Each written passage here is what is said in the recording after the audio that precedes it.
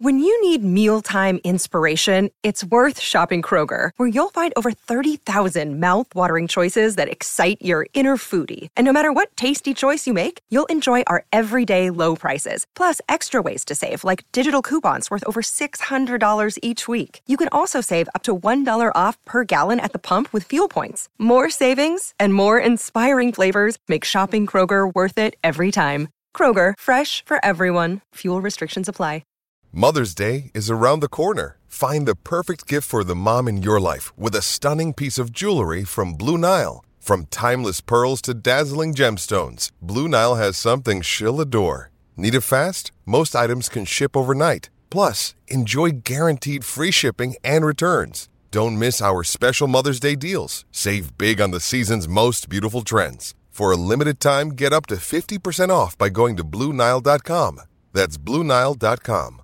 Another day is here, and you're ready for it. What to wear? Check. Breakfast, lunch, and dinner? Check. Planning for what's next and how to save for it? That's where Bank of America can help. For your financial to-dos, Bank of America has experts ready to help get you closer to your goals. Get started at one of our local financial centers or 24/7 in our mobile banking app. Find a location near you at bankofamerica.com/talktous. What would you like the power to do? Mobile banking requires downloading the app and is only available for select devices. Message and data rates may apply. Bank of America N.A., member FDIC.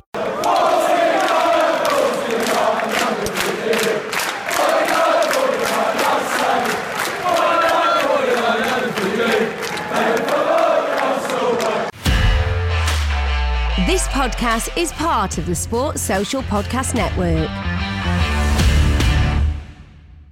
Hi and welcome to 49 Unbeaten, the official Arsenal Babble podcast. And we're back here with an England chat today, and we're going to be obviously previewing the big one tonight. This one's going to be going out 2 hours before kickoff. So hopefully around 6 o'clock right now, you're listening, maybe getting a few pre-match beers in, getting ready to watch the game tonight. Obviously, we're an Arsenal channel. We're going to kick things off. We're going to talk a little bit of transfers, a little bit of speculation, and then move on to previewing the game. But yeah, I've got my main guys with me today. I've got Ben and Jack. How are you doing, lads? You good?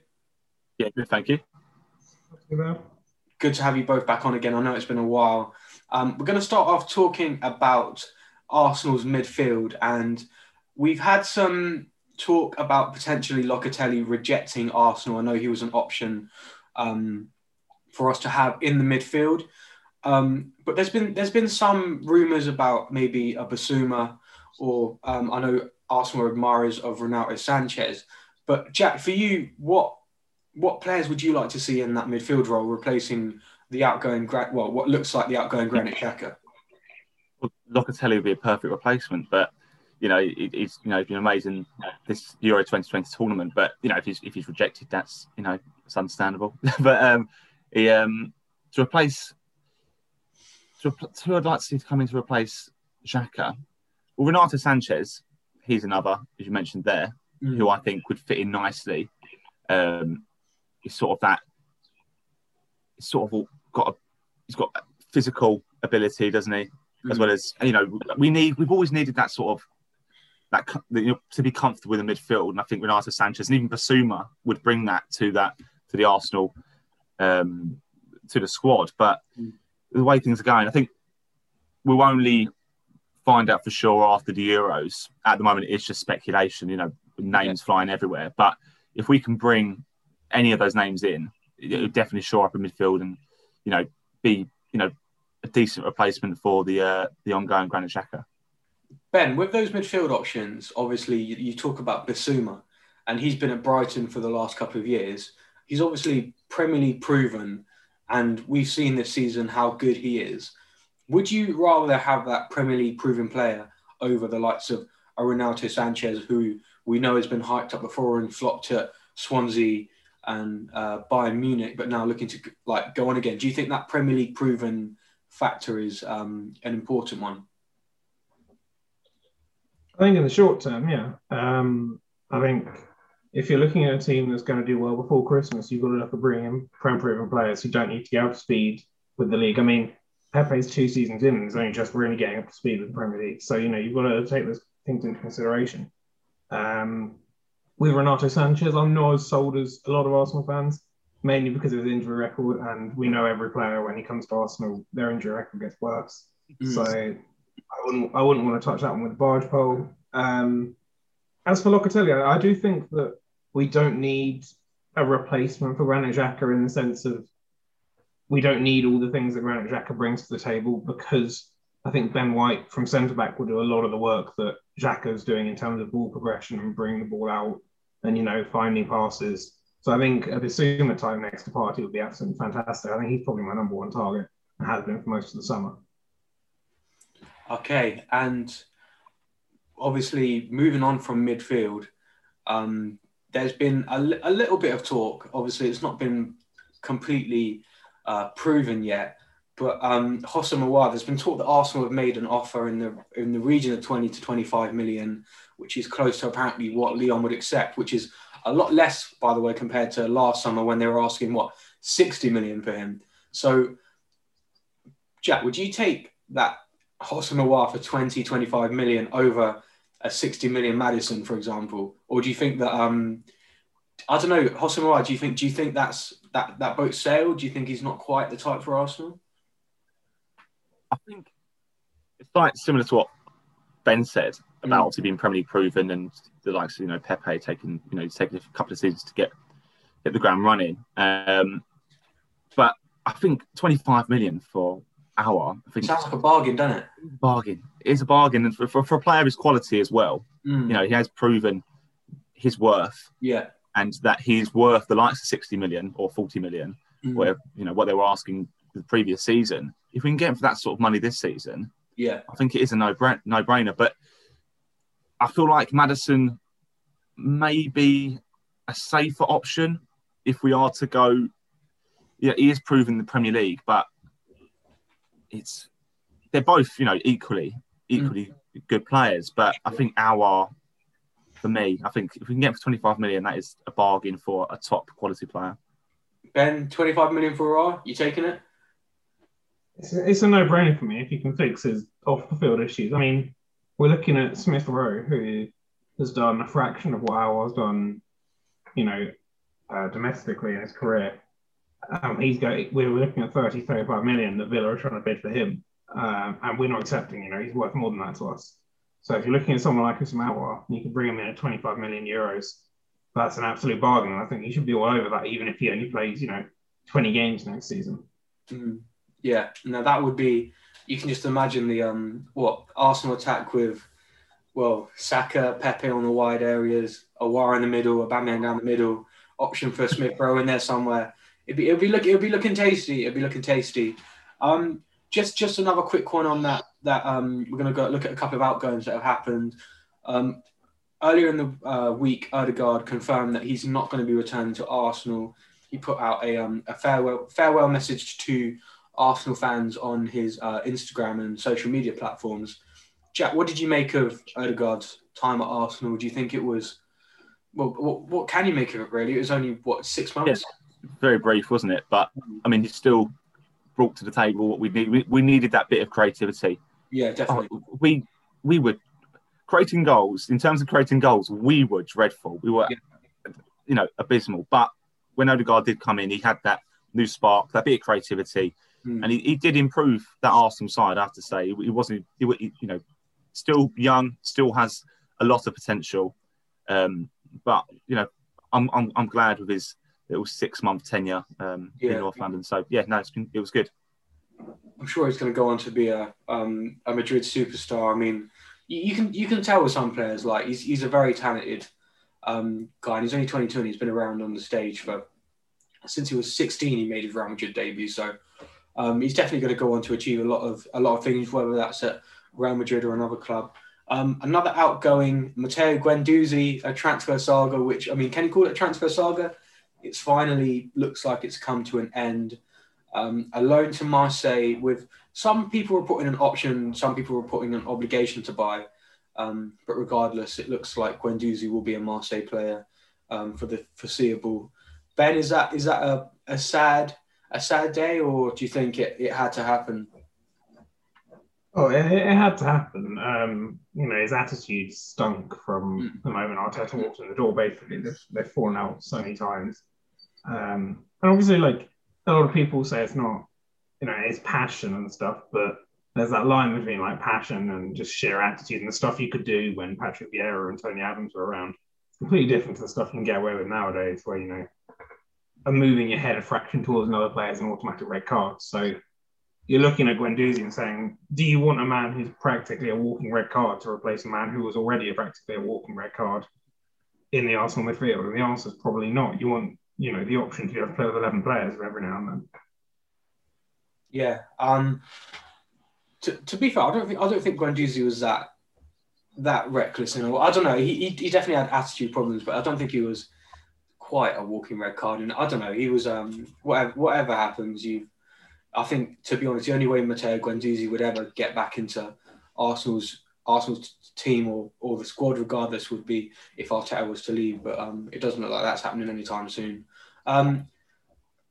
Today is the first day of Arsenal pre-season. Players that haven't been involved in the European tournaments are returning to London Colney to begin the preparation. Day one, really. I mean, we've got, it's now the countdown to Brentford away, first game of the season. Jack, obviously there's a big game tonight, but can you start to get excited for the new season? Yeah, I mean, obviously the Euros I've been buzzing for, especially that we've managed to get this far as well. Yeah. But yeah, I'm already getting excited for the new season. I mean, I always do, and then that turns out to hurt me quite a lot because I get too excited. But yeah, of course, yeah. I'm really looking forward to this season. It's Arteta's second proper season in charge, isn't it? Yes. So we can actually hopefully we can see his sort of philosophy to sort of take place with some new signings coming in, hopefully. But definitely you should start to get excited. I think I sound like what's his name? The Cronkies. Start to get excited. All I'll say is be excited. Yeah. No, it's even though it's his second full season, I'm pretty sure this is his first full pre-season he'll have with the players.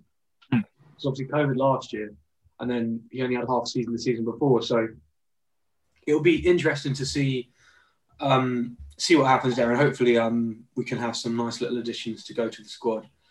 Was there anything else that you lads wanted to talk about Arsenal before we move on to England?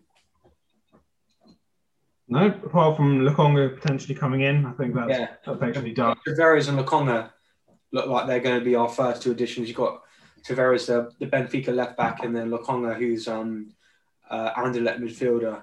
There's been a lot of talk about Lokonga. Obviously, I can't really say that I know too much about him. I know I've seen too much about him, but he's there's a lot of talk that he's kind of the next big thing in Belgium, and Fabrizio Romano reporting that we've come to a figure of around 17 million for Lokonga, which is a fairly decent amount. I mean, obviously we can't just rely on him, but I think the idea is that Lokonga is more of a Guendouzi replacement than a Xhaka replacement. So fingers crossed we can bring in another player there as well. So we're going to move on to talk about tonight, the big one, England versus Denmark. We're just going to start off with Ben. How are you feeling, mate? Confident, I think. Confident, you think? I think. Well, your nerves start shredding no matter who you're playing. If we were in an FA Cup final against suddenly Luton Town and we'd have the best season of our life, my nerves would be shredded ahead of the final. This is as close to the final as England have been in our lifetime. This is the best we've done since '96, and we've really got a good chance of making the final and playing Italy, who I think are beatable. So I think that if we can get through, I think Denmark could be a much harder game than Italy would be. I think we're much better set up to play against Italy than we are against Denmark. I don't really know what the Danes are going to do. Whereas I think with Italy, it's quite clear what they're going to try and do, because they've got some very, very talented but very limited players in the likes of Jorginho, who are going to dictate how that team plays. What a tournament! Whereas Denmark, by the way. Yeah. He's been alright, hasn't he?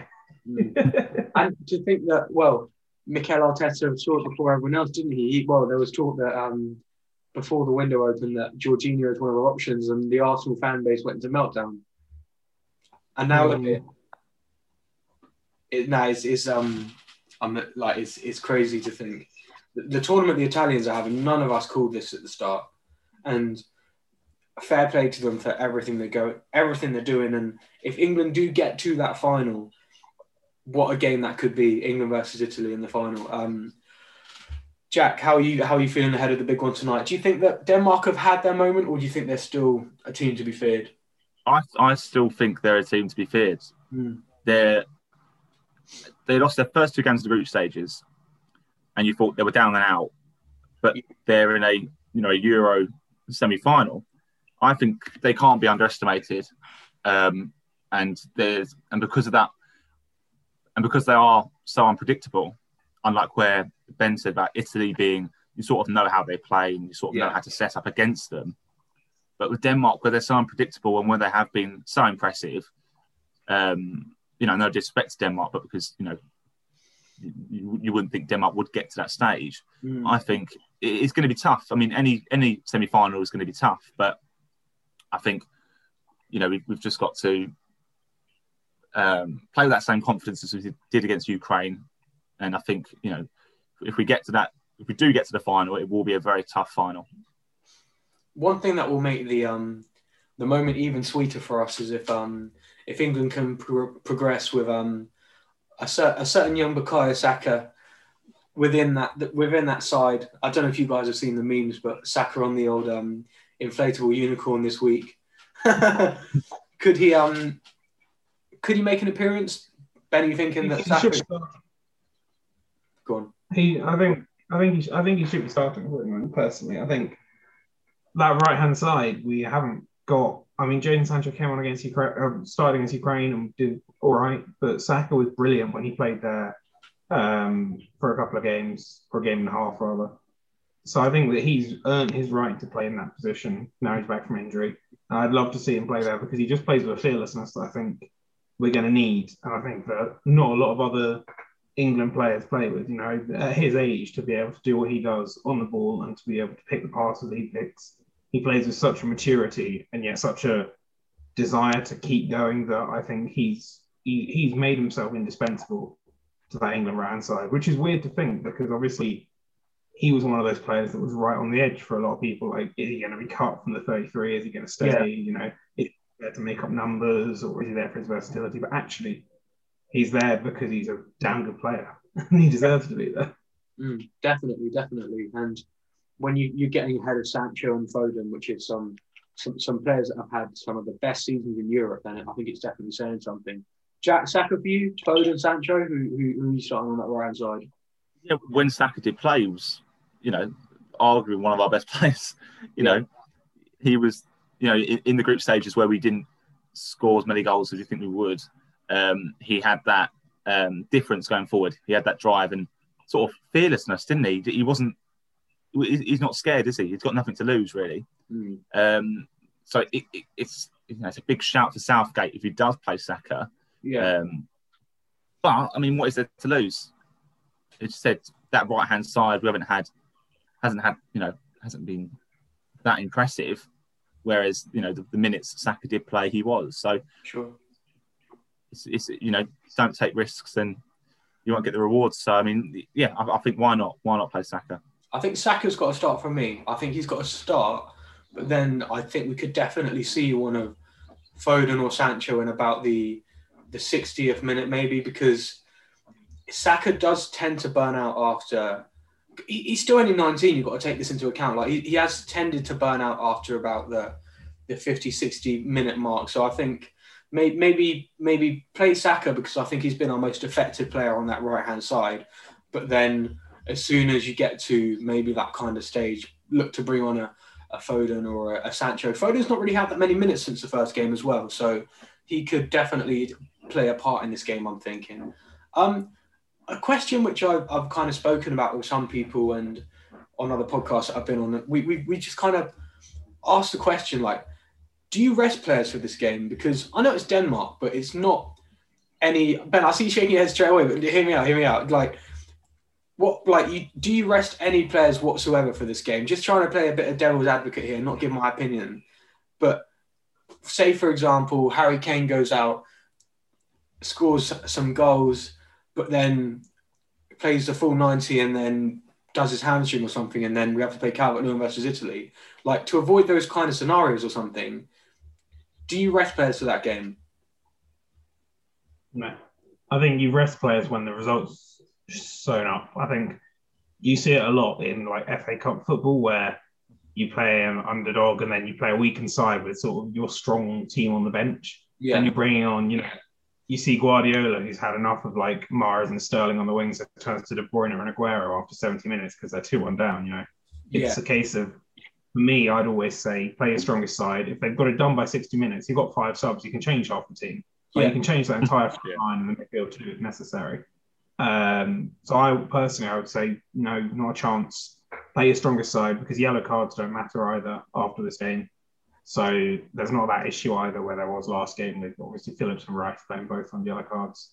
But you play your strongest team, you get the result done. If you're 3-0 up after 60 minutes, 4-0 up after 60 minutes, which I don't think it will be, but if you are, then you can start bringing off your Kanes, your Sterlings, your Declan Rices, the people that are important to the side and irreplaceable. Yeah. Well, you kind of mentioned there, Calvin Phillips, what a tournament he's had. Like, he's no one thought we should be anywhere near the starting 11. And some people are saying, why is James Ward-Prowse not going ahead of Calvin Phillips? But what a tournament he's had, Jack. Like, do you think he could be up there as one of England's most important players now? After this tournament, yeah, definitely. He's had a tournament of a lifetime. He's been fantastic. You can see why Southgate is has put so much faith into him because he's seen that difference. Yeah, he's been brilliant, and he should definitely England fans should not overlook his performance throughout this tournament. He's been brilliant. So yeah, definitely, yeah, he's been fantastic. Do we owe Gareth Southgate an apology? Like, this question's been asked quite a lot as well, but I've got to hold my hands out. I doubted him massively going into this tournament, and obviously nothing's happened yet. And I personally believe that where we are is where we should be, and like the people we've beaten, we should have beaten. But if do you think we owe Gareth Southgate an apology for doubting him in this sense? Yeah, I think so. I mean, there's always been that criticism towards him, but even the way that even his style of play has got us to a semi-final, 2 semi-finals in two international competitions. So yeah, I mean, despite if we go out tonight or if we get to the final but we lose, he's got us to either a potential final of the Euros or to the semi-finals. And I think we haven't seen this before. No. The England teams that we've watched before, the 2018 World Cup and obviously Euro 2020, have always crashed out either in the group stages or the early knockout rounds. So yeah, it's brilliant to see what Gareth has done, and people who have doubted him have sort of been proved wrong in a way. So yeah. Ben, what have you got an opinion on that? I'll hold off on my apologies for the moment. I think the bare minimum England should be getting is the semi-final of this tournament. Based on the side we have, based on the talent we have, I think that there's, Southgate's done well in various regards. I think against Germany particularly, the return to the back three and the way that we nullified Germany's threat was particularly impressive. But, there are still games where you look at it and you go, well, that's Gareth Southgate, isn't it? Scotland, for example, is the one that springs to mind. Yeah. We've got a lot of talent in that side that probably should be doing as well as it is doing. There are people that you've got to thank, like Maguire, for making it back from a torn Achilles and playing it somehow 100% immediately. Unbelievable.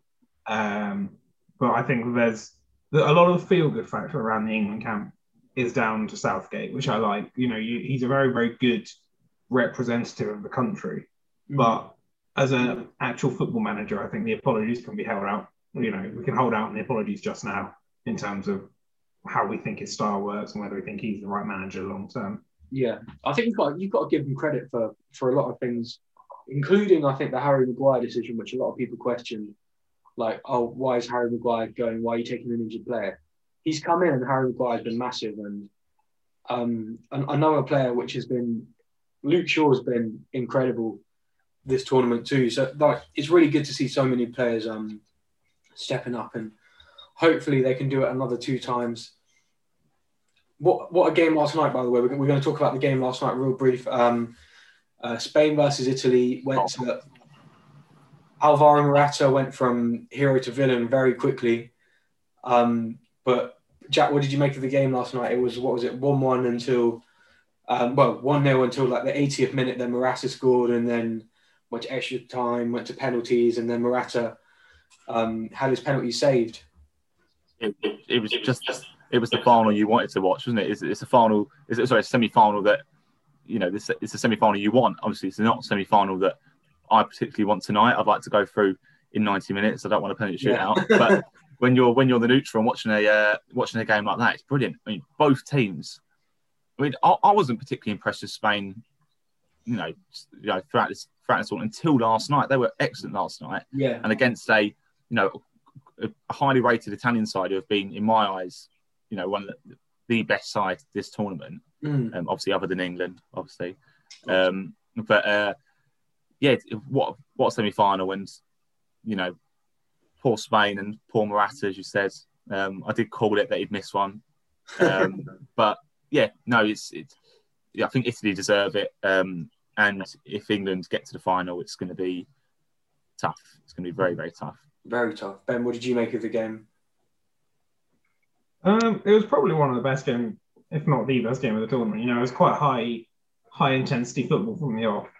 And I think you sort of expected Italy to hold on and maybe nick a second on the break, because they're so good at defending. Like, they just, the way that Chiellini launches himself in front of things and then celebrates like he's won the whole tournament after one block is just, it's really good to see, just because obviously you see it a bit with like Ruben Diaz now in the Premier League, but a lot of the time defenders aren't as passionate about defending as those two are. But I think Spain, as you said, played really well. Probably edged it on, well, they obviously edged it on possession, but they probably edged it on chances as well. But they just weren't very, they've had the same problem all tournament. They haven't been particularly clinical, and that's always come back to bite them. I think last night I did as well. Dani Olmo was brilliant, but there's still misses that you just defy logic, and you sort of think, why have you done that? Why have you shot there? And it's just Spain, I think, are going to be really, really good in the next couple of years. They've got a lot of really, really good young players. Pau Torres, Ferran Torres, Pedri, obviously, who ran the show. Yeah, massive. Yeah, Dani Olmo's only 23. It's about finding out striking out through the middle that's actually going to be able to get them to glory. But I think I'd rather play Italy than Spain in the final if we get there. It's a massive if. But if we make it, I think I'd rather play Italy. I think I'd rather play Spain, to be honest, the way the Italians have played this tournament. What a tournament, by the way. Some crazy drama, red cards, high-scoring games.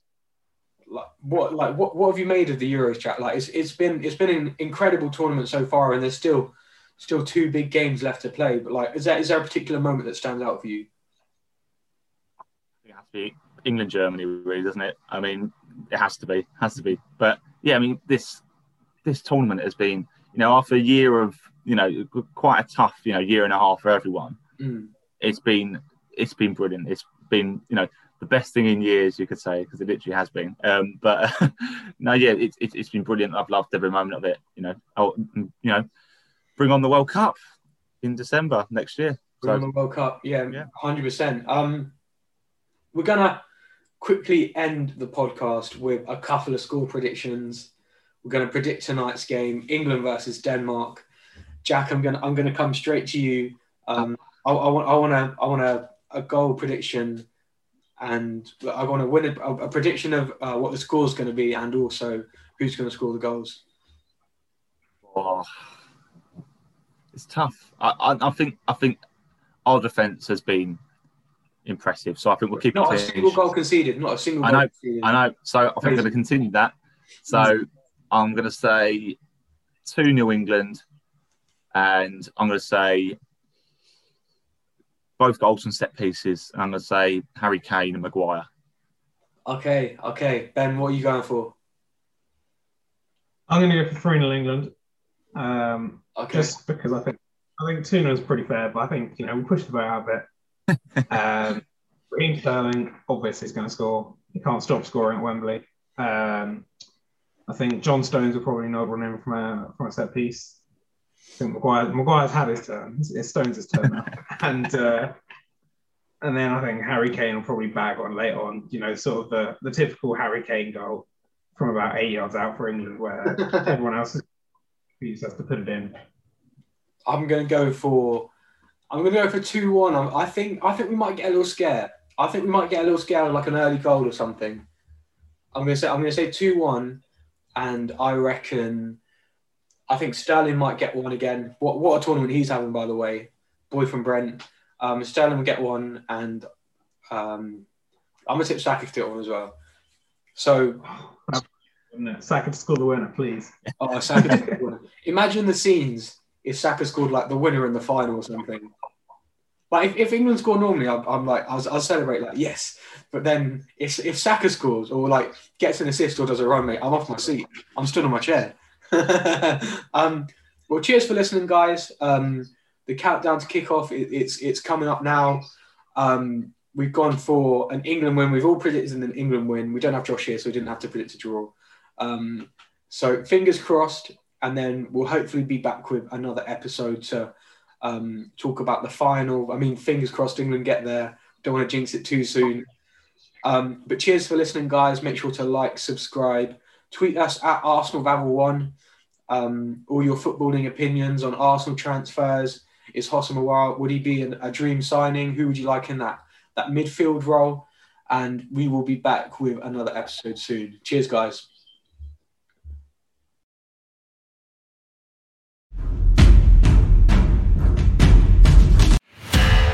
Find more great shows or join the team at sport-social.co.uk. Sports Social Podcast Network.